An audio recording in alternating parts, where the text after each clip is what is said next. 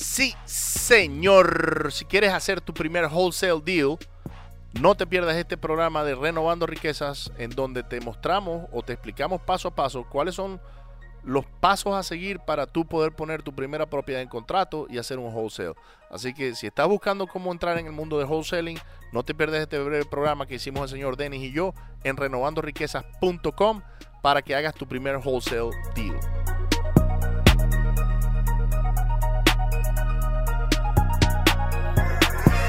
Sí, señor, bienvenidos nuevamente a renovandoriquezas.com. Y en inglés, ¿cómo se dice, señor Denny? renovatingrichesradio.com. Y queremos traerle otro programa parecido al que tuvimos la última vez, pero esta vez es una serie educacional que estamos haciendo cortita. No queremos extenderlo mucho, pero para que tengan una idea de cómo funciona lo que nosotros hacemos, o varias de las cosas que hacemos. Cortica, pero eficiente, vamos a llamarlo así, que vaya directamente al grano, que sea bien concisa. Y esta vez queremos hablar de wholesaling. Correcto. ¿Cómo hacer tu primer wholesale deal? Yo creo que podríamos empezar, por definir en nuestros términos qué es wholesaling. Yo te diría que la wholesaling es el arte de negociar algo. No quiero hablar de propiedades como tal, sino más un... Hacerlo general. Un término general de negociar un producto y vendérselo a otro, convertirse en la persona del medio, como llaman en inglés, el middleman. Negociar un producto a un precio y salir a revenderlo a otro, lo que hacen la mayoría de los comerciantes. Pero lo venden a un descuento. Lo venden a un descuento y en volumen. Exacto. Para que la persona o la compañía final o quien sea que está comprando adquiriendo ese producto le pueda hacer elevar un poco el precio y así obtener sus ganancias. Entonces, el wholesaling es básicamente comprar a un descuento al mayor y revender al mayor de nuevo a otra persona que está vendiendo a retail. Exacto. Son los dos lados. Está el wholesale side y está el retail side. Sí. Y vamos a tratar de hacerlo en español y me disculpan si las traducciones no son perfectas. Aquí estamos hablando a lo español en la calle. Spanglish.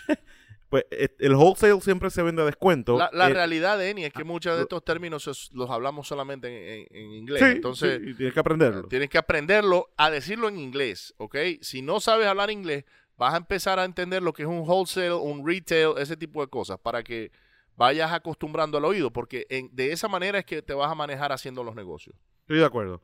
Entonces, ¿qué hacemos ya moviéndonos a la parte de real estate, de bienes raíces? ¿Qué es lo que hacemos para... número uno, conseguir esas propiedades a descuentos para después poderlas vender a descuento a otros inversionistas?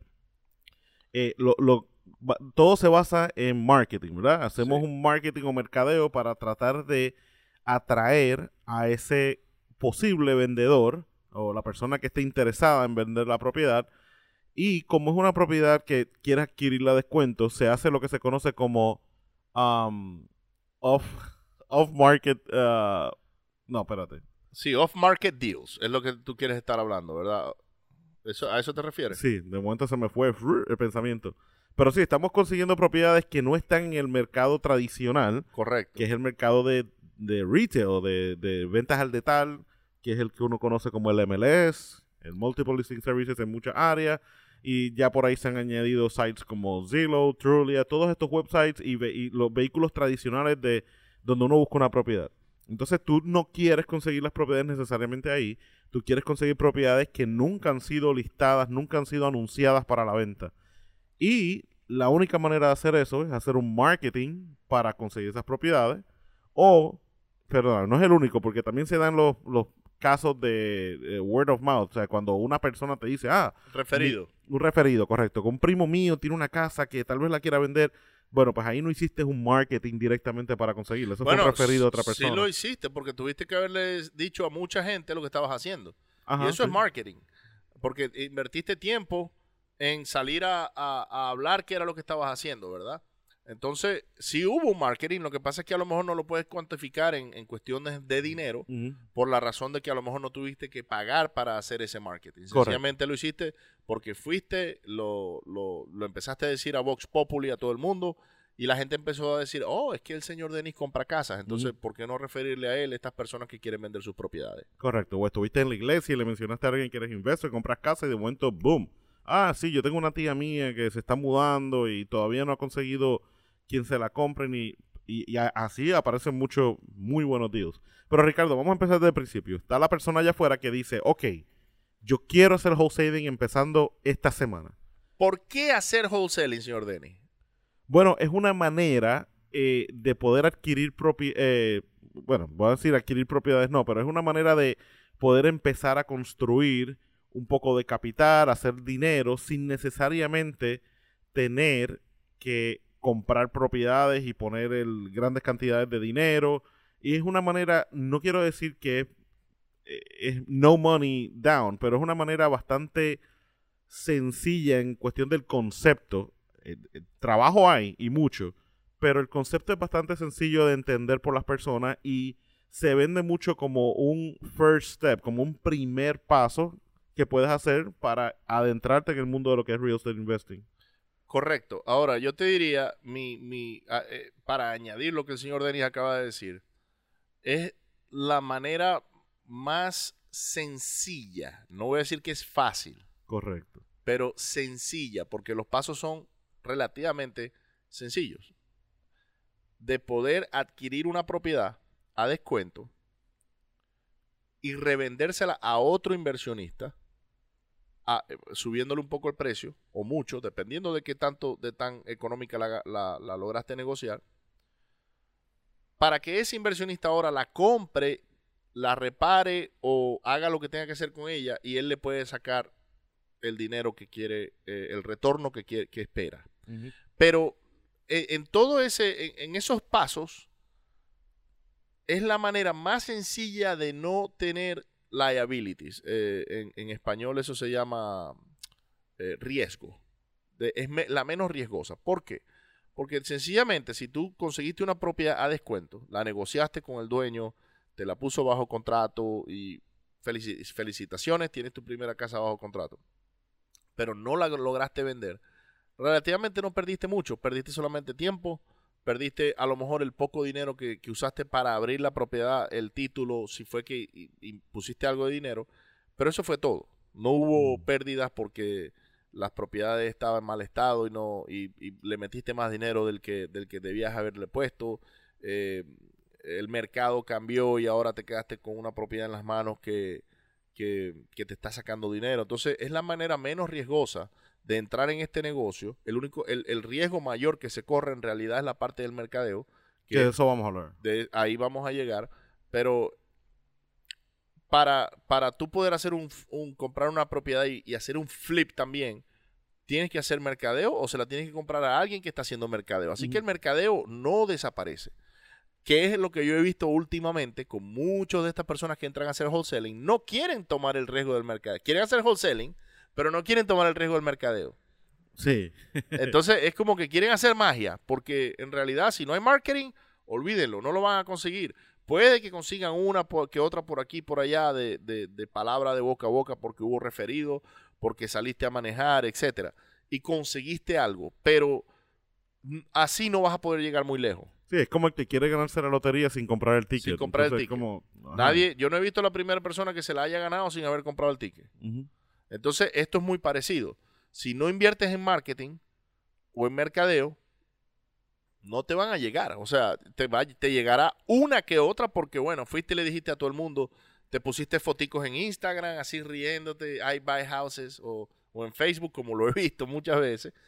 Y yo me río, porque es más, me da hasta lástima a veces cuando yo veo eso, porque yo digo, Dios mío, esta gente no entiende que eso da, pero no lo suficiente como para sostener un negocio, para que tú puedas vivir de eso. Tienes que invertir en mercadeo que sea pago. Y es muy sencillo. Señor Dennis, ¿nos puede explicar cuáles son las diferentes facetas del marketing? Como un wholesaler que es nuevecito, no sabe de este negocio, ¿cómo puede empezar? Mira, hay varias formas de comenzar tu marketing y vamos a discutir, las voy a tratar de enumerar. ¿La más económica cuál es? Desde tu punto de vista. ¿Por dónde empiezan todos los que no tienen dinero? Bandit sign. No, driving for dollars. Ah, ok, sí. Manejando por dólares, se le llama en inglés. Driving for dollars. ¿Y qué hacen? Sencillamente tienen gasolina, tienen un automóvil O una bicicleta. o una bicicleta, se montan en el vehículo y empiezan a dar vueltas cerca de donde viven, buscando casas que tengan la grama alta, que a lo mejor se vea que está vieja y que no le han prestado atención, Que tengan tienen los torlos azules en el en el techo. cubriendo huecos, que sabes que es que la persona no tiene el dinero para arreglarlo. Correctamente. Entonces empiezas a ver, a identificar niveles de estrés que tiene la propiedad. Si la propiedad tiene un nivel de estrés, el dueño también. Ujú. Es muy sencillo. Nosotros por eso hacemos target a propiedades, porque sabemos que llegando a la propiedad le llegamos al dueño. Y la propiedad está ahí estacionaria. O sea, ella no se va a mover de ahí a menos que sea una casa rodante o algo así. Pero nosotros no hacemos marketing para eso, solamente para casas que están ahí plantadas, que tienen algún tipo de estrés. Entonces, esa sería la primera manera de poder uno identificar si la zona en la que quieres hacer marketing puede tener un nivel de estrés. Empezando, esto no tienes que ser ningún gurú, no tienes que inventarte la rueda. La rueda es muy sencilla. Te montaste en el vehículo, diste vueltas, encontraste 5, 6, 7 casas que a lo mejor tienen algún tipo de estrés y les fuiste y les tocaste la puerta o conseguiste el número de teléfono por medio de un vecino o sencillamente le mandaste una carta escrita a mano diciéndole, hey, mi nombre es Ricardo o mi nombre es el señor Denis. Estuve manejando por tu vecindario y me di cuenta que su propiedad posiblemente necesite algún tipo de reparación. Me gustaría hacer una oferta cash para comprársela. Entonces ya ahí empieza el feedback y la negociación. ¿Y a dónde esas personas envían la carta, Ricardo? ¿Cómo tú puedes conseguir, si la casa está vacant, está vacante, cómo tú consigues la dirección de esa persona? Muy sencillo. Entrando en la página del condado, vas a poner la dirección de la propiedad y vas a ver si los taxes están al día. Muchos condados a veces no muestran eso, pero por lo general la mayoría sí. Puedes ver si los taxes están al día, si la dirección del correo es la misma a la de la casa, entonces significa que la persona vive ahí. Si es diferente a la de la casa, significa que el dueño no está allí. Puede ser que sea alguien que la tenía rentada, puede ser que la heredó, puede ser que tenga muchas razones por las que el dueño o la dueña no estén allí. Entonces, ahí ya el nivel de motivación escala. Uh-huh. Porque si yo no vivo en la casa y estoy fuera, y es a lo mejor una propiedad que tenía de inversión o que la heredé, voy a estar más motivado a venderla rápido que si viviera ahí, porque si la vendo, entonces no tengo techo. ¿Qué hago ahora? Correcto, ya hay una separación sí. física, tanto física como emocional de la propiedad al no estarla ocupando. Otra cosa que se puede hacer, que se ha vuelto muy popular últimamente para la gente que está haciendo driving for dollars, es poner un door hanger. Sí. Entonces, pero volvemos, si la propiedad está vacant y el dueño vive, qué sé yo, la propiedad está en Texas y el dueño vive en California, probablemente nunca vaya a coger el door hanger. Pero si es una propiedad que tú sabes que la persona tal vez está viniendo o vive allí. Y si no tienes dinero para un door hanger, un sticky note. Sí, le pones una nota en la puerta. Tu número de teléfono, hey, mi nombre es Denis o Ricardo, por favor llámame, quiero hacerte una oferta por la propiedad. Ahora, aquí va el tip gratis de Renovando Riquezas. No ponga nada en el buzón. Es ilegal. Sí. El buzón es propiedad del gobierno federal, del Servicio Postal de Estados Unidos, Sí. Y lo único que puede haber dentro del buzón es cartas o cualquier afiche que haya pagado, postage, que haya pagado una estampilla. Así que no deje nada en el buzón. Mejor pónganlo en la puerta. Sí, y no se pongan a abrir el buzón para ver el nombre de la persona, para ver ni abrir las cartas del correo ni nada de eso, porque eso es ilegal, puede ir preso, es federal, eso es un delito federal. Y yo me enteré por ahí que hay una persona aquí en Houston que hace eso, y a mí la boca me hizo así como que, wow, no puedo creer que él esté haciendo eso. Y es porque, bueno, están motivados, son ese tipo de personas que hace bastante, tiene bastante energía y quieren conseguir propiedad y tal. Pero eso es incorrecto, eso es ilegal, no debería hacerse. Nosotros no estamos de acuerdo con eso. De hecho, les estamos diciendo, no se metan con el buzón. El buzón es para mirarlo y para mirar la dirección y corroborar que esa es la dirección que usted está tratando de localizar. Pero no se metan con el correo porque el correo es federal. Así que bueno. Les garantiza una estadía gratuita. Si alguien los agarra, van a tener un problema bien grande y no van a tener la manera correcta de responder esas preguntas a la policía del por qué usted estaba abriendo un correo que no era suyo. Porque en el correo hay muchas cosas. Ahí hay cheques, hay estados de cuenta de banco, hay estados de luz, hay información privada y eso no se debe hacer. Así que les queremos salvar un dolor de cabeza, no lo hagan. Les recomendamos que solamente lleguen, pongan la notita en la puerta y digan, hey, este es mi nombre, este es mi número de teléfono, me gustaría hacerte una oferta cash. Si esa persona o en efectivo, es lo que queremos decir. Si esa persona te llama, entonces empiezas la negociación por teléfono y hay que preguntar mucho por qué está vendiendo la casa, por qué dejó que la casa se pusiera así, para que ellos te den información y uno poder hacer un caso del por qué negociar con ellos y cómo es que uno puede ahora solventar el problema que ellos tienen encima. Ok, Ricardo, si la persona dice, no tengo tiempo para hacer driving for dollars, no quiero gastar mi gasolina, no sé, la razón que sea, ¿qué otro paso, cuál es otro que se puede recomendar para lograr ese marketing, lograr atraer ese comprador motivado? Bueno, yo te diría que antes de llegar a ese, podemos hablar del siguiente paso que hay si tú tienes un carro y todavía quieres seguir manejando y poniendo gasolina, y ese es poniendo los bandit signs. Tú mismo puedes agarrar y comprarte signos de, no sé, de 30 por 20 pulgadas, algo así, de esos blancos de los más baratos.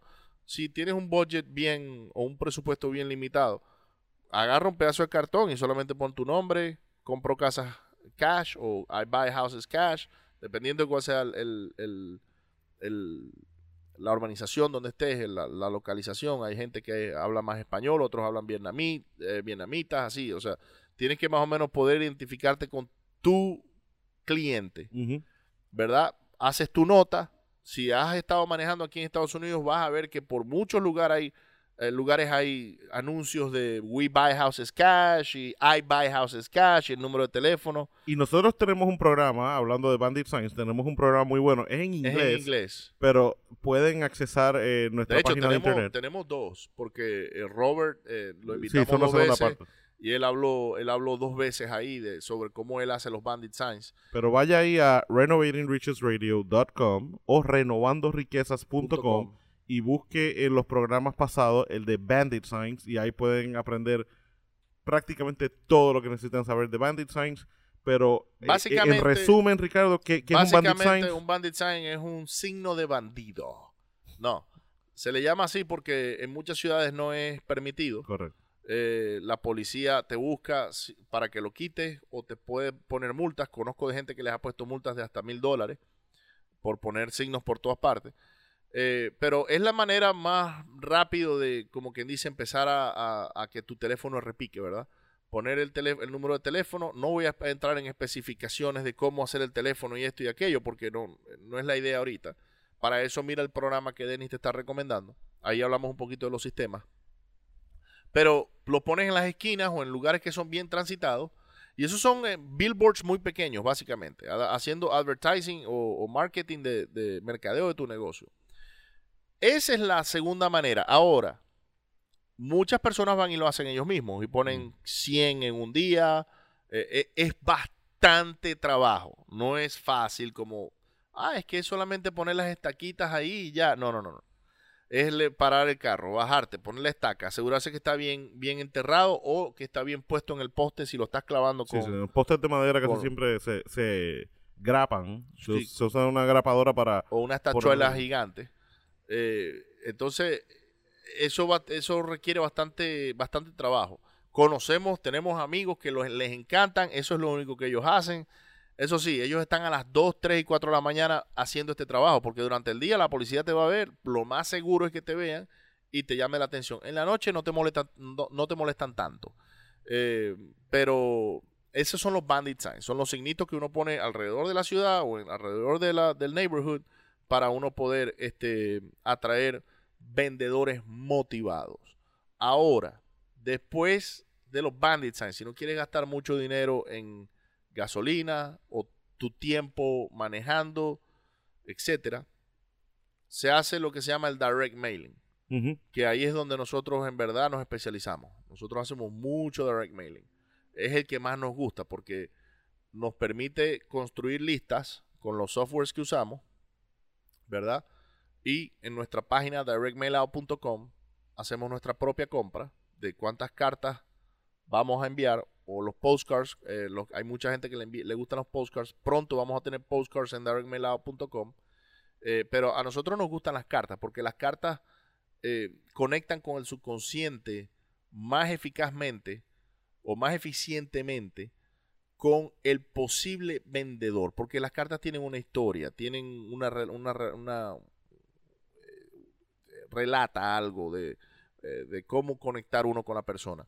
Entonces nosotros aquí en Same as Cash mandamos muchas cartas y es la manera que preferimos hacerlo. Hemos hecho billboards, hemos hecho bandit signs, en verdad nos hemos dado cuenta que las cartas son más efectivas que todas esas otras maneras de marketing, en nuestra opinión. No estoy diciendo que es la mejor, pero en nuestra opinión es la que mejor nos ha funcionado. Y volvemos, tenemos un programa donde hablamos de direct mailing, se llama así mismo direct mailing, que lo pueden ver y conocer los detalles de exactamente cómo funciona, pero solamente pues a modo general estás enviando una carta o un pedazo, o sea, piece of mail, o sea, un tipo de correo, lo estás enviando directamente a unas direcciones. Esas direcciones se sacan de una base de datos basado en una criteria que usted tenga, del área, de la demografía, del nivel de estrés que puede tener esa persona, y esos son detalles que, si necesitan, vayan al programa de Direct Mailing, que hablamos en detalle de cómo se hace. Pero tienes una base de datos, se envía un correo, y ese correo básicamente le estás diciendo a esa persona: hey, si estás interesada en vender tu propiedad, yo estoy interesado en comprarla, y haces tu pequeña descripción de cómo funciona, qué hace, le pones un número de teléfono, y la idea es que la persona te llame. Correcto. Entonces, hay unos ratios de cuántas llamadas vas a recibir basado en la cantidad de mailing que hiciste. Todo eso lo discutimos en detalles en ese programa, pero sepan que como parte del wholesaling, otra alternativa de conseguir y atraer ese vendedor motivado es direct mailing. So, ya hemos hablado de Driving for Dollars, hablamos de bandit signs, está direct mailing, billboards los mencionaste también, que ya es un poco más... Los billboards un poquito más sofisticados, exacto. Están alrededor de la ciudad, son mucho más costosos. Cada billboard te puede costar desde, no sé, $500 al mes hasta $5,000 mensuales, dependiendo de la localización, de donde estén instalados, en qué autopista, etcétera, cuánto es el tráfico. Nosotros hemos hecho billboards y lo que le podemos decir es que en nuestra experiencia vamos mejor con las cartas. Porque el billboard está allí, es como que la gente pasa y pasan tanto que ya llega un momento en que esa propaganda se convierte como... es como que ya pasa desapercibida. Pasa desapercibida. Entonces, ellas nos produjeron un poco, pero no lo suficiente como para adquirir de nuestro punto de vista. Ojo, no estoy diciendo que sea incorrecto. Hay compañías que han crecido mucho con ese tipo de marketing. Pero en nuestro caso, el liability o el riesgo es muy alto de estar haciendo ese pago mensual todos los meses sin estar viendo el retorno. Preferimos ponerlos en cartas porque las cartas llegan directo a la propiedad y nos llaman por teléfono. Y algo bien rápido que quiero tocar de las cartas es que, y volvemos, esto está en detalle en el programa, pero quiero decir que las cartas la gente las guarda. O sea, sí. Los otros métodos que hemos hablado, Driving for Dollars, si tú no vas y manejas, pues no hay nada, no produce nada. Los bandit signs, por lo general, lo que duran es varios días a una semana. A veces es un solo día. Sí, exacto. Hay áreas, por ejemplo, si los pones afuera de la ciudad, en los campos, yo he visto bandit signs que han estado ahí meses, pero bueno, son bien pocas las personas que pasan. Tienen sus pros y sus contras, pero en general, si el bandit sign no está puesto, pues tampoco produce nada. Los billboards que acabamos de mencionar, mientras lo pagues mensualmente, está el billboard ahí. El día que dejas de pagarlo, se quitan el billboard y se acabó ese marketing. Pero las cartas es algo que dura, es algo que tú lo envías una vez, por ejemplo, y es diferente al postcard, porque el postcard lo botan, el postcard lo ven como basura. Ellos ven que un postcard sí, y sí producen, sí producen llamadas, eso no tiene duda. pero no lo guardan como una carta, porque una carta parecía que alguien se sentó y la escribió a mano, pensó en enviarle esa carta a esa persona. Esa persona no sabe que esa carta le ha llegado a miles de personas. Piensan que se la enviaron a ellos directamente nada más. Sí. Entonces hay una parte psicológica en donde el yellow letter, como le llamamos nosotros, funciona más efectivo. Y moviéndonos un poquito hacia adelante, porque lo mismo pasa con Facebook y con Google AdWords. Y a eso no, bueno, antes de llegar allá, lo que quería tocar era todavía hay métodos más tradicionales, como anuncios de televisión o de radio, que todavía se dan y yo los escucho. Cada día sabemos que es menos y menos la gente que está viendo televisión y menos la gente que está escuchando radio. Los podcasts como este se han convertido en el día a día de las personas. Pero todavía hay gente que usa esos métodos tradicionales de mercadeo. Hacen anuncios de radio donde básicamente pues sí, tienes pero una estamos pauta. hablando de cómo hacer el primer wholesale deal. Sí, ya estoy... ¿Cómo hacer el primer wholesale deal? Entonces, está Facebook y está Google AdWords. Y eso lo vamos a poner en el mismo segmento. Lo que es social media e internet marketing. Instagram, marketing, Facebook, Google. Ellos todos caen dentro del mismo. ¿Por qué? Cuando construyes el ad o la propaganda, una vez que tú empiezas a hacer, a meterle dinero, ella sale y tiene un costo por impresión. Y vas a salir en rankeado o tu ad va a salir dependiendo de cuál es el target que hiciste. Le va a salir a esa persona que a lo mejor puede tener un interés en conseguir lo que tú estás ofreciendo. Pero, ¿qué es lo que pasa? Cuando dejas de hacer el pago por esos ads, ellos desaparecen completamente. Y es como que si no hubiesen existido. Entonces, por eso es que a nosotros, en lo personal, nos gustan más las cartas. Porque es lo que dice el señor Denny. La carta les llega y la guardan por si acaso. Sí, for rainy day, como dicen por en inglés. algún día algo les pasa o caen en una mala situación. Ellos tienen esa carta ahí como si fuera un seguro. Ellos dicen, ¿saben qué? Yo llamo a este teléfono y esta gente va a venir y me va a tratar de comprar mi casa o me van a hacer una oferta por lo menos. Y voy a tener una opción. Que eso no sucede con Google, eso no sucede con Facebook, eso no sucede con Driving for Dollars, eso no sucede con los billboards, eso no sucede con... puede que suceda con los postcards, dependiendo, pero en nuestra experiencia la gente los bota.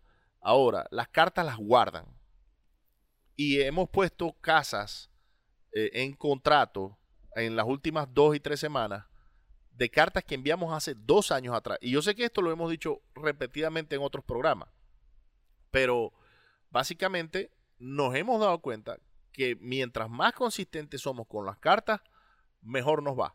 ¿Por qué? Porque estamos ahorita recogiendo frutos de cartas que enviamos hace 2 años atrás, 6 meses atrás, etcétera. Entonces es nuestra manera preferida de hacer marketing. Eso no significa que sea la mejor. Tenemos un amigo que se llama Robert Cannon, que él es un animal 100% con los bandit signs y consigue leads todos los días, todas las semanas. Él pone miles de bandit signs al mes. Tenemos otros amigos que son unos ninjas en Facebook y en Google, que ellos gastan un montón de dinero y ellos están siempre consiguiendo leads. Pero ¿qué pasa? Una vez que dejaste de pagar eso, ya está, desapareciste. Entonces nosotros somos un poquito más conservadores, preferimos mandar muchas más cartas y que ellas queden ahí sembradas y es como que si estuviese poniendo una semilla. Ahí va, esa es la mejor analogía. Son semillitas que estás sembrando y semillitas que estás poniendo. Y eventualmente las semillas crecen, germinan y empiezan a producir frutos. No es para... Y a veces esto nos pasa con gente que está empezando. Es medio frustrante al principio porque envían cartas y no tienen llamadas. Pero vamos a movernos, Ricardo, de los vehículos que hay para mercadear, tratar de hacer este programa no muy largo, y vamos a movernos a, wholesaling. ¿Qué pasa una vez hiciste tu marketing y empiezas a recibir llamadas? ¿En qué consiste el wholesaling? Vamos a hablar de un contrato, del assignment. Primero, calificar el vendedor. Hay que calificar a la persona que te está llamando. ¿Por qué? Independientemente de por donde te haya llamado, el vehículo que hayas utilizado para hacer marketing, tienes que calificarlo para saber si es de verdad un vendedor motivado. Porque hay muchas personas que te llaman solamente para saber cuánto les vas a ofrecer por la propiedad. Y hay una gran diferencia. Sí, el ser humano es muy curioso. El ser humano es curioso. A ellos les llega la carta y le dicen, señor Dennis, me llegó su carta. ¿Cuánto me va a ofrecer por la propiedad? Porque como que creen que tienen, no sé, algo que vale mucho. Puede ser que lo valga. Y por eso quieren saber. Entonces uno empieza a hacer preguntas de, ajá, ¿por qué está vendiendo? Bueno, es que yo en verdad me llegó su carta y quiero saber cuánto me quiere ofrecer. No, te dicen, no, yo no estoy vendiendo mi casa, solamente quiero saber cuánto me pagaría por ella. Exacto. Entonces ellos como que están haciendo, se están haciendo una idea. Ojo, puede ser que esa persona esté motivada, pero todavía no lo sepa.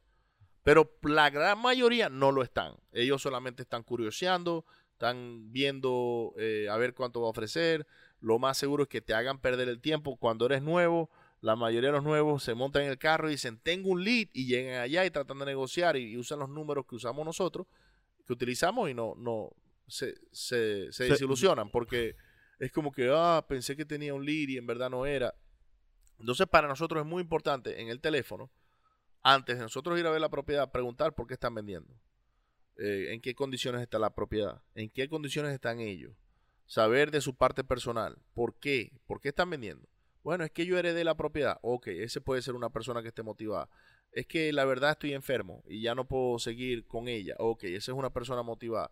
Es que, señor, cuando llueve afuera, llueve adentro. Ok, es una persona que tiene el techo malo y le está cayendo el agua en la cara cuando está durmiendo en la madrugada, como nos pasó. Un señor nos dijo, estoy cansado de esta casa. Cada vez que me acuesto a dormir y llueve en la madrugada, llueve en mi cara también, porque el agua me cae en la cara.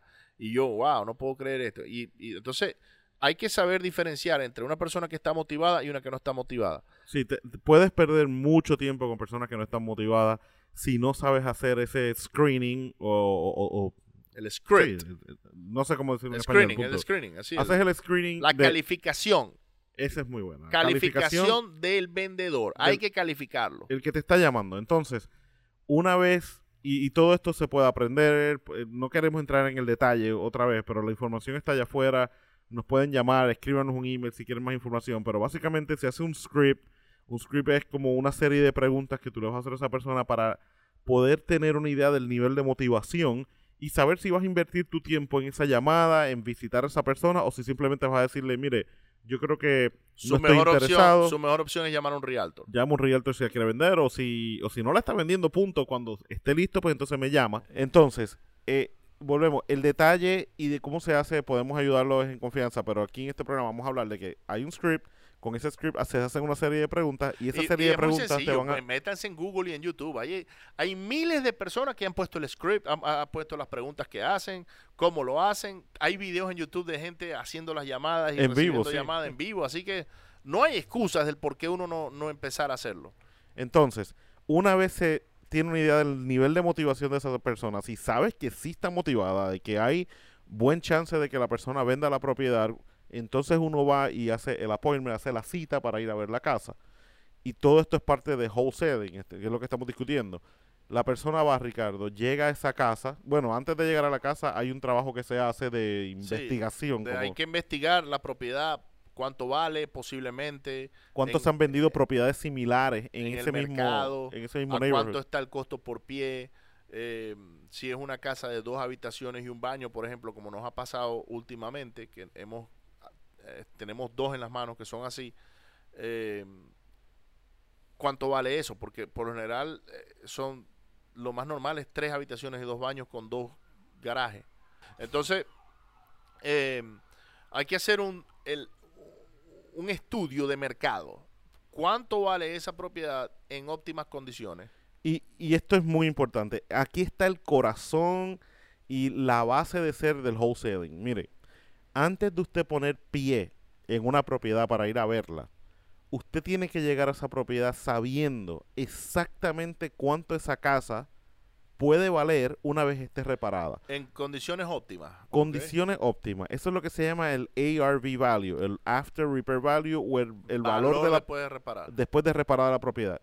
Si usted no sabe ese número, usted está yendo a esa casa a perder el tiempo. El VDDR, valor después de reparar. Así se le vamos a llamar en español. Lo vamos a bautizar. ARV es igual a VDDR. Valor después de reparar. No se les olvide eso. Entonces, eso es parte de la asignación que usted debe hacer como wholesaler antes de poner pie en una casa. Si no hizo su asignación, le garantizamos que van a pasar 2 cosas. O va a perder su tiempo, o va a perder dinero porque va a dejar dinero en la mesa sin O saber. va a ser el ridículo porque va a llegar allá y no va a saber cómo negociar la casa. Exacto. Y el vendedor se va a dar cuenta. Dice, esta persona no está preparada. Esta persona no sabe de lo que está hablando. Entonces, antes de llegar a esa cita, usted tiene que hacer una asignación, usted tiene que saber cuánto vale esa casa en óptimas condiciones, tiene que tener una idea más o menos, y esto lo va desarrollando a medida que vaya haciendo el negocio wholesaling, pero tiene que tener una idea más o menos de cuántas reparaciones va a tener la casa basado en lo que esa persona le dijo por teléfono. Entonces, esas preguntas que se hacen por teléfono Eso es otra son cosa. primordiales. Muchos de estos vendedores te van a decir que la casa no le hace falta ninguna reparación. Pero la casa está igualita así desde 1960. Sí, Y puede ser volvemos. que funcione perfectamente. Pero está obsoleta en cuestión de que tiene la alfombra verde o azul, colores que se usaban en los 70. El baño es morado o rosado. Sí, ¿verdad? tiene losetas rosadas. Y a lo mejor las losetas están en perfecto estado. Todo está en perfecto estado, pero viejo. Entonces hay que educar al vendedor de Wallpaper. que, mire, todo esto hay que cambiarlo, hay que renovarlo, hay que ponerlo a lo que hoy día se está usando y eso tiene un costo. Entonces, como usted va a la propiedad sabiendo cuánto vale en su condición óptima y tiene una idea más o menos de cuántas reparaciones hay que hacerle, ya usted, antes de llegar a la casa, y esta es la parte que quiero hacer hincapié, porque todo esto tiene que ocurrir antes de usted gastar el tiempo de ir a la propiedad. Pero en el momento que usted llegue a esa propiedad, ya usted tiene una idea casi clara de cuánto es lo máximo que se puede ofrecer para conseguir esa propiedad. Entonces, si después que usted la ve, va a pasar de dos cosas. O confirma los números que usted está usando de reparaciones, o va a decir, wow, esta casa efectivamente, como me dijo por teléfono, está en buenas condiciones. Como no hay nos que pasó hacerle la nada. semana pasada. Nos acaba de pasar la semana, entramos a una casa donde Ricardo y yo nos miramos y dijimos, a esta casa no hay que hacerle nada. Está perfecta para rentarla mañana, sin tener que hacer ningún cambio. Y hay otras casas que es más bien la norma, que necesitan muchísimo más de lo que te dijo por teléfono el vendedor, y entonces tienes que hacer un reajuste de los números. Pero todo esto, mira, al principio usted saca la calculadora y hace sus números. Y vamos a hablar de la fórmula simplemente, rápido aquí, para no caer mucho en detalle. Pero la fórmula es la siguiente. Del VDDR, del valor después de reparada, vamos a suponer que el valor después de reparada son $100,000. Vamos a hablar con números redondos. Para que alguien o un comprador te compre ese contrato o la casa, ¿ok? Como wholesaler, tiene que sacar la siguiente, estamos hablando de básicamente, ¿ok? No quiero entrar en estrategias súper extrañas que hay por ahí que nosotros utilizamos a veces, pero esta es la regla básica, esto es lo más básico que una persona puede entender. Si la casa vale $100,000, entonces usted va a sacar el 70% de esos $100,000 y ese va a ser su valor para usted comprar y arreglar la casa. Entonces, usted debe comprar como inversionista, como una persona que hace flips o como una persona que a lo mejor compra propiedades para la renta. Lo más sensato es que la fórmula sea el 70% del VDDR, el 70% del valor después de ser reparada. Entonces, matemática simple, si la casa, Ricardo dijo, vale 100, usted vale tiene que 100 arreglada, comprarla y arreglarla con $70,000. Eso significa que si necesita $30,000 de reparación, entonces usted debe estar adquiriendo esa propiedad por 40. Ahora, o no usted, su inversionista final, usted como wholesaler, entonces va a estar comprándola o negociándola por 20, 30, 35, depende. Porque ahí, en esa diferencia entre los 40 es donde está tu y ganancia. lo que usted logre negociar por debajo, es la ganancia del wholesaler. Es lo que se llama el assignment fee, o es un dinero que usted está recibiendo por hacer todo este trabajo de mercadeo, de ir a negociar una casa, de ponerla en contrato, de ir a la casa de título, porque eso es otra cosa. Hay inversionistas que piensan que el trabajo de wholesaling es muy fácil y que muchas veces se ganan demasiado dinero cuando lo único que hacen es conseguir una casa. Ese era mi caso. Cuando yo empecé siendo el inversionista final. No sabía lo que era wholesaling ni cómo se hacía. Y yo recuerdo que cuando yo compraba casas a wholesalers y yo veía lo que ellos se ganaban, yo decía, wow, pero este tipo se está metiendo $20,000, $30,000 en esta transacción. Y eso es lo mismo que yo voy a meterme después de que yo la compre y la arregle. Esto no es justo. pero no me había dado cuenta el trabajo que eso llevaba por detrás. Y eso, y lo dije con un propósito. Wholesaling, como Ricardo explicó al principio, es sencillo, pero no es fácil. Ojo, son dos cosas totalmente distintas. Es sencillo porque los pasos, como lo estamos explicando aquí, son fáciles de entender, son fáciles de que cualquier persona sin ningún tipo de educación ni grado los pueda seguir. Pero no es fácil porque el marketing conlleva gasto de dinero o tiempo o las dos. Y segundo, el arte de negociar una propiedad es eso mismo, es un arte que se aprende si no es innato y toma tiempo y práctica pararse frente a un vendedor y poder hablar con esa persona y convencerlo o convencerla. Darle la seguridad de que le vas a solucionar el problema. Porque nosotros nosotros lo que hacemos es solventar problemas a los vendedores. Eso es todo. Ese es nuestro trabajo. Así lo miramos nosotros. Ellos tienen un problema que es que tienen una propiedad con la que no quieren lidiar más. Quieren salir de ella. Entonces, es nuestro trabajo ayudarlos a solucionar ese problema o comprando la casa nosotros mismos, porque muchas veces lo hacemos nosotros, o poniéndola bajo contrato y vendiéndosela a otro inversionista. Entonces, eso es lo que sucede. Hay que, número uno, invertir en marketing, ¿verdad? Y ese es el riesgo que la mayoría no quieren correr, porque dicen, eso es como ir al casino, y en verdad lo es. Es un juego de números. Metiste $1,000 en marketing, mandaste, no sé, 1,200, 1,300 cartas, te van a entrar 7 llamadas. Y de esas 7 llamadas, una posiblemente es un contrato o 2 posiblemente son un contrato. Más o menos esos son los números. Y dependiendo de la zona, los números incrementan o decrecen. Si es en el área de Houston, entonces es 0,5% que te van a llamar del número de cartas que enviaste. Si es en, no sé, en otra ciudad como Des Moines, Iowa, donde no hay tantos wholesalers como en Houston. Aquí hay más wholesalers que gente en esta ciudad. Entonces, puede ser que los números sean mucho más altos. Sí, de todo mercado es completamente, se comportan distintos. Correcto, pero para básicamente entender, te deberían estar entrando entre el 1 y 2% en las llamadas en mercados que no son tan saturados, y es como 0,5% en los mercados que son muy saturados. Ahora, una vez que pusiste el marketing, entonces hay que calificar al vendedor. Ya que calificaste al vendedor, fuiste y miraste la propiedad.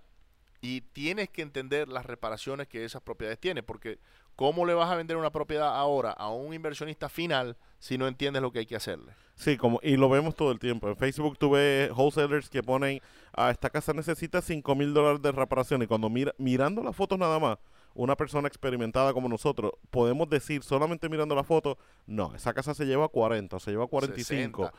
Porque es que se ve la cantidad de trabajo que hay, y si no tienes experiencia en hacer estimados, y estos son estimados rápidos de reparaciones, que volvemos, esto se aprende con el tiempo. No estoy diciendo que desde el primer día que usted salga a la calle va a ser un gurú. No deje de salir a hacer negocio y de hacer marketing porque no sabes hacer el estimado.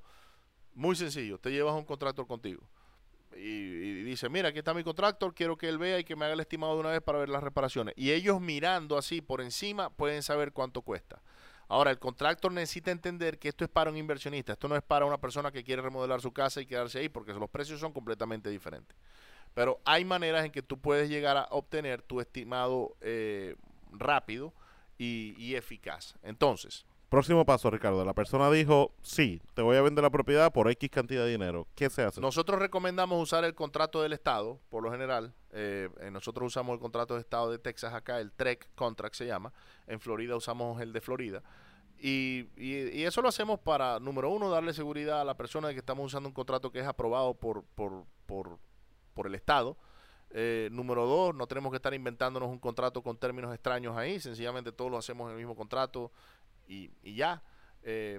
Hay áreas donde no se puede usar el contrato que usan los realtors. Entonces, dependiendo de donde usted esté, averigüe, asegúrese de que está haciendo algo que... Entren en los foros. En los foros está... si estás en el estado de Iowa, no sé por qué se me viene Iowa a la cabeza, pero si estás en Iowa, entra en los foros de Iowa, de wholesalers, y ellos te van a decir exactamente qué contrato están utilizando en la zona. Puede ser que sea un contrato de una página, uno de 2 páginas, o el del estado. Y hay gente que se siente más cómoda yendo simplemente a un abogado y diciéndole, hey, quiero que me redactes un contrato para comprar propiedades, y bueno, Y hacerle obviamente wholesaling. el abogado te va a cobrar ahí un dinero por redactarlo, pero pues ese es tu contrato y ese es el que usas. Nosotros utilizamos el estado de Texas, ese es gratis, lo bajamos del internet cada vez que lo necesitamos, lo imprimimos y lo llenamos, eso es todo. Y es súper sencillo de hacer, no está todo dentro de las normas. Entonces, Ricardo, Pusiste la casa en contrato. felicidades. Se pusieron de acuerdo con un precio, felicidades. Ahora el próximo paso es llevar ese contrato a una casa de título y tiene que ser una casa de título que entienda lo que estás haciendo. Wholesaling, que puede hacer blind HUDs, que puede hacer, en algunos estados no se puede hacer blind HUDs. Y si no sabes lo que es blind HUDs, búscalo en internet y ahí vas a encontrar la definición. Que puede hacer double closings, que puede hacer assignment la asignación del contrato. Ellos van a entender exactamente lo que estás haciendo. Si tu casa de título no entiende lo que estás haciendo, no te van a poder ayudar y se te puede convertir en un problema al momento que asignes el contrato. Así que te recomiendo que busques eh, tu casa de título en tu Sí, ciudad. y preguntándole a otros wholesalers, hey, Pregun- ¿qué casa de título estás usando? O qué Sí. abogado, porque hay estados donde no hay title company, lo que las transacciones las lleva a cabo, volvemos, Sí, un abogado. en Georgia se hacen los abogados, en Nueva York son abogados, etcétera. Entonces, busca la manera. Tercero, una vez que ya la casa de título hizo su búsqueda de cómo está el título de esa propiedad, si tiene algún tipo de link, entonces vas a tener que trabajarlo para removerlo. O si el título está limpio, entonces ahora puedes buscar un comprador. Nosotros antes cometíamos el error de que buscábamos el comprador antes de que el título nos regresara y entendiéramos qué era lo que había. Y nos dimos cuenta que de esa manera muchas veces las propiedades tenían problemas, estaban pasando por probates o tenían liens que no se les podían quitar. Entonces el comprador como que perdía un poquito de fe y decía, esta casa no la puedo cerrar ya y se nos va. Entonces nosotros aprendimos a ser un poquito más pacientes y ahora nosotros no buscamos comprador hasta que no tengamos el contrato limpio y que esté listo para cerrar. Una vez que el contrato está listo para cerrar, entonces busca tu comprador. Y mucha gente dice, pero es que yo no tengo compradores. Entonces busca a otro wholesaler que tenga compradores y ayúdalo a que él gane un poco de dinero por vender la propiedad también. Exacto, al principio se va a hacer un poco, no voy a decir difícil, pero entender todo este proceso que estamos describiendo. Finalmente conseguiste tu casa y la pusiste en contrato. Entonces viene la segunda parte del juego, que es buscar el comprador, buscar a alguien que quiera esa propiedad, que estás consiguiendo descuento, tiene que ser un inversionista, casi siempre tiene que ser una persona que traiga cash o tenga ya un hard money lender aprobado, porque lo menos que tú quieres es que te hagan perder el tiempo, ¿no? Compradores que en realidad no tienen maneras de comprar. Sí, a nosotros nos llaman todos los días por teléfono. Hey, tu casa la quiero comprar. Y entonces lo que pasa es que son otros wholesalers que están tratando de agarrar nuestras propiedades, que estamos haciéndole marketing para la venta, pero ellos no quieren invertir en marketing. Entonces ellos están buscando las nuestras y creen que no sabemos. Entonces uno le dice, está bien, yo te la puedo dar, pero me vas a traer un earnest money de $3,000. Y ahí hacen... Y ahí de una vez empiezan a hacer crawfishing, que es caminar para atrás. ¿Verdad? Entonces, ahora, si tienes un wholesaler que tiene una lista de compradores muy grande, como los hay muchos que son muy buenos vendedores y tienen bastantes cash buyers. Entonces, haz un JV con ellos y dice, mira, ¿sabes qué? Vamos a hacer mitad y ¿Qué mitad. JV? Un joint venture. Mitad y mitad o un porcentaje, 30%, 70%. Los términos son todos negociables. Y ellos te van a ayudar a mover esa propiedad. Entonces, Ricardo, una vez tienes un comprador alineado, ¿qué tipo de documento se hace para entonces tú transferirle el contrato que ya tú firmaste con el dueño de la propiedad? Sí, le vas a hacer un assignment of contract. ¿Y qué es eso? Un contrato para asignar el contrato que tiene firmado con el dueño de la propiedad. Básicamente tú le estás ahora asignando la compra de esa propiedad al comprador final. Sí, para explicarlo en términos bien sencillos. Cuando usted puso la propiedad en contrato con el vendedor, usted lo que tiene es un pedazo de papel firmado por el vendedor y por usted, donde dice, yo vendedor, estoy dispuesto de venderle mi propiedad a comprador A, vamos a llamar al wholesaler comprador A, por tal cantidad de dinero. En este caso, $30,000. Exacto, $30,000. Y usted como wholesaler lo que hace es buscar un comprador y decirle, ok, yo comprador A, voy a transferir mis derechos de comprar la propiedad al vendedor se los voy a transferir al comprador B. Entonces, el comprador B es el que va a terminar pagando por la propiedad. Y en ¿verdad? este caso se la transfirió por $10,000, o sea que el comprador B la va a comprar por $40,000. Sí, no tenemos la pizarrita para... No importa, sencillo. Pero básicamente, usted lo que está haciendo es cobrando un assignment fee, una cantidad de dinero, por traer al comprador y a un vendedor, ponerlos a ellos prácticamente, no es que ocurra así en la realidad, pero los va a poner en una mesa donde el comprador B va a pagarle a el vendedor la cantidad de dinero que se acordó, y la diferencia que hay de precio entre lo que usted la está adquiriendo y lo que se la está vendiendo al comprador B, ese es el assignment fee, ese es el dinero que usted cobra por todo el esfuerzo que hizo que hemos descrito ya, de mercadeo, de ir a negociar la casa, de ponerla en contrato, de los gastos que eso incurre, tiempo. Estimado de reparación, hacer básicamente toda la tarea, que es mucho trabajo que la mayoría de las personas que hacen flips y nunca han hecho marketing no ven, porque yo no lo veía. Y de hecho yo decía, esos tipos ganan mucho dinero, y era como una envidia. Pero es la realidad, es que el wholesaler es el que controla el deal, porque él es el que él fue el que puso el trabajo, el marketing, todo detrás para poder conseguir esa propiedad a descuento. Así que si usted está haciendo flips y ese tipo de cosas y se ha encontrado con wholesalers, y sí hay muchos wholesalers que no hacen las cosas bien, entonces ellos como que le crean un nombre malo al resto de los que están tratando de hacer las cosas bien. Pero si usted es un flip, hace flips y encuentra un wholesaler que se está ganando 10, 20, 30 mil dólares en una propiedad, no lo mire de mala manera, al contrario, mírelo de buena manera, porque les están trayendo una propiedad con la que usted puede comprar y trabajar ahora y sacar algún tipo de ganancia. Entonces, yo creo que eso... Esta es la parte básica, Wholesaling 101. ¿Cómo es que vas a poner tu propiedad, tu primera propiedad en contrato? Hablamos de cómo hacer el marketing y las diferentes maneras de marketing. Exacto. Hablamos de cómo calificar a el posible vendedor y hacer la diferencia entre un tire kicker, como le llamamos nosotros, o un averiguador, y los que de verdad son vendedores motivados. El señor Denis habló de la parte contractual, de cómo, de qué tipo de contrato utilizar y de cómo llenarlo bueno, no específicamente, pero básicamente una manera muy simple, con el posible vendedor. Y de último tocamos, después tocamos la parte del title company. Nosotros aquí en Houston usamos varias compañías. Está Transact Title, es la número 1 que tenemos. Tenemos también Capital Title, Patent Law Firm, hay varias. Para los que están en Houston, esos son los que nosotros usamos. Si estás en otra ciudad, dedícate a buscar el title company que va a trabajar contigo. Y trata de tener varias opciones, porque siempre es bueno tener varias opciones. Y después de cómo es que vas a conseguir tu comprador. Así que, básicamente, si quieres saber algo más de esto, envíanos un email a info@renovatingrichesradio.com. O nos pueden conseguir en internet también en renovandoriquezas.com. La página el canal de YouTube, Renovating Riches, en YouTube ven todos estos videos. ¿Dónde me los consigues, Ricardo? Dale like, subscribe, share, compártelo. Muy importante. Dale un review de 5 estrellas. Estamos en iTunes, en Google, Stitcher, por todos los podcasts habidos y por haber. Así que con esto nos despedimos y que pasen un buen día. Vaya todo, gracias.